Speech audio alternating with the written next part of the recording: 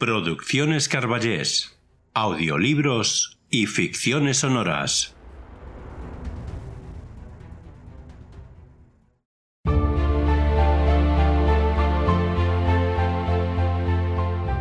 Hace mucho tiempo nació un gran escritor, pero antes que escritor fue lector y devoraba libros y libros, de aventuras, de política, de religión, drama, terror. Y al final decidió escribir, y escribió maravillosas historias, todas ellas llenas de ingenio, de destreza con la pluma, de imaginación sin límites. Pero como todo en la vida, llegó a su fin. Jorge Luis Borges se fue, pero nos dejó un gran legado, el legado de Borges.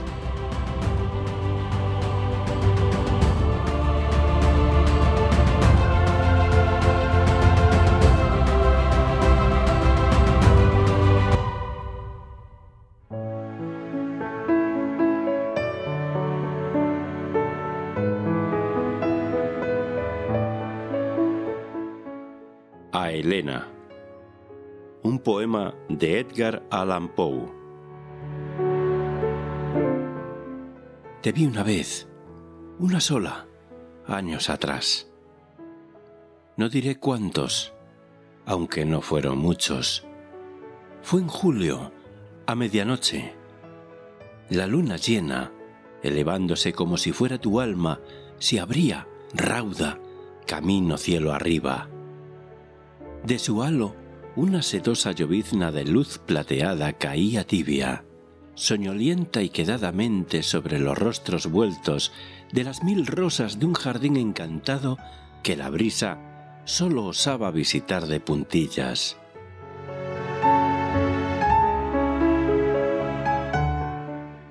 Caía sobre los rostros vueltos de esas rosas que, a cambio de la amorosa luz, se desprendían en un éxtasis final de sus almas fragantes. Caía sobre los rostros vueltos de las rosas que, embelesadas por ti y por la poesía de tu presencia, morían con una sonrisa.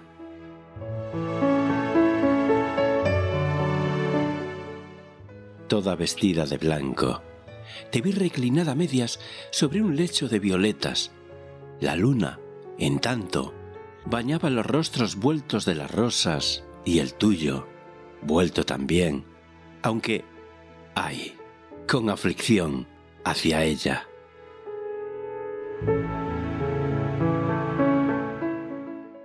¿Acaso fue el destino, ese destino que a menudo solemos llamar aflicción, quien, esa medianoche de julio, me retuvo junto al portal del jardín para que oliera el incienso que desprendían las rosas?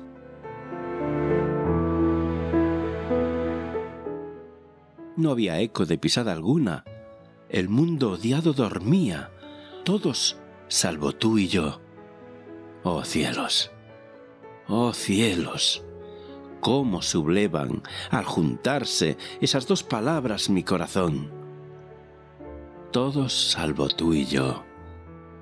Me detuve, eché una mirada, y de pronto todas las cosas se esfumaron. Aquel era un jardín encantado, ¿recuerdas? El resplandor perlado de la luna se disipó.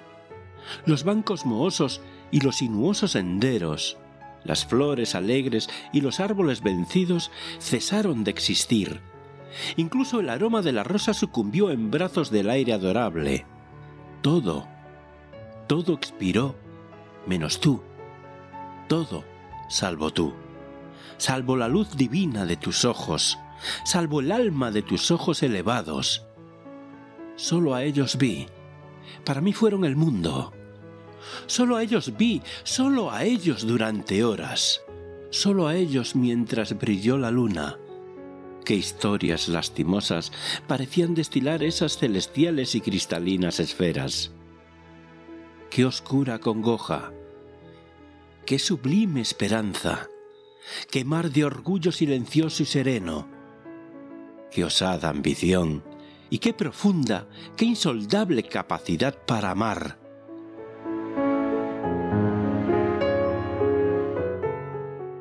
Pero al fin la noble Diana se retiró hacia su lecho occidental de nubarrones. Y tú, un fantasma, te escabulliste también por la arboleda sepulcral. Solo tus ojos permanecieron, no deseaban irse, aún no se han ido. Aquella noche iluminaron mi solitario regreso a casa y desde entonces, al contrario que mis esperanzas, no me abandonan.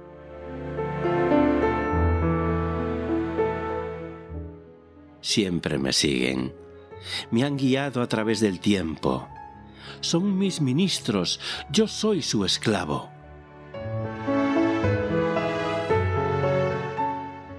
Su cometido es iluminar y dar tibieza. Mi deber es ser salvado por su brillante luz, purificado por su fuego electrizante, santificado por su fuego elíseo.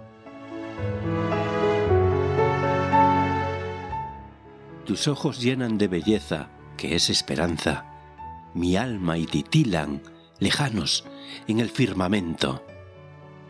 Son las estrellas ante las que me hinco en las vigilias solitarias. Mas en la diáfana claridad del día también los veo. Son dos dulces luceros del alba que centellean sin que el sol pueda extinguirlos.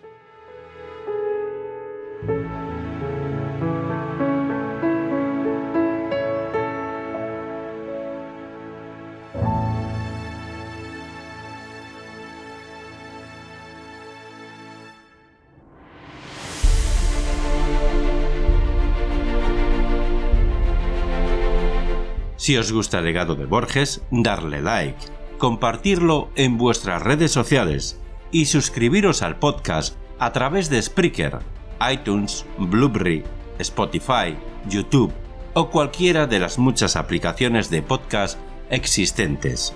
Ya sabéis que es totalmente gratis. Para sugerencias, comentarios o peticiones, utilizar las redes sociales Facebook, Twitter, Instagram, poniendo el hashtag El Legado de Borges.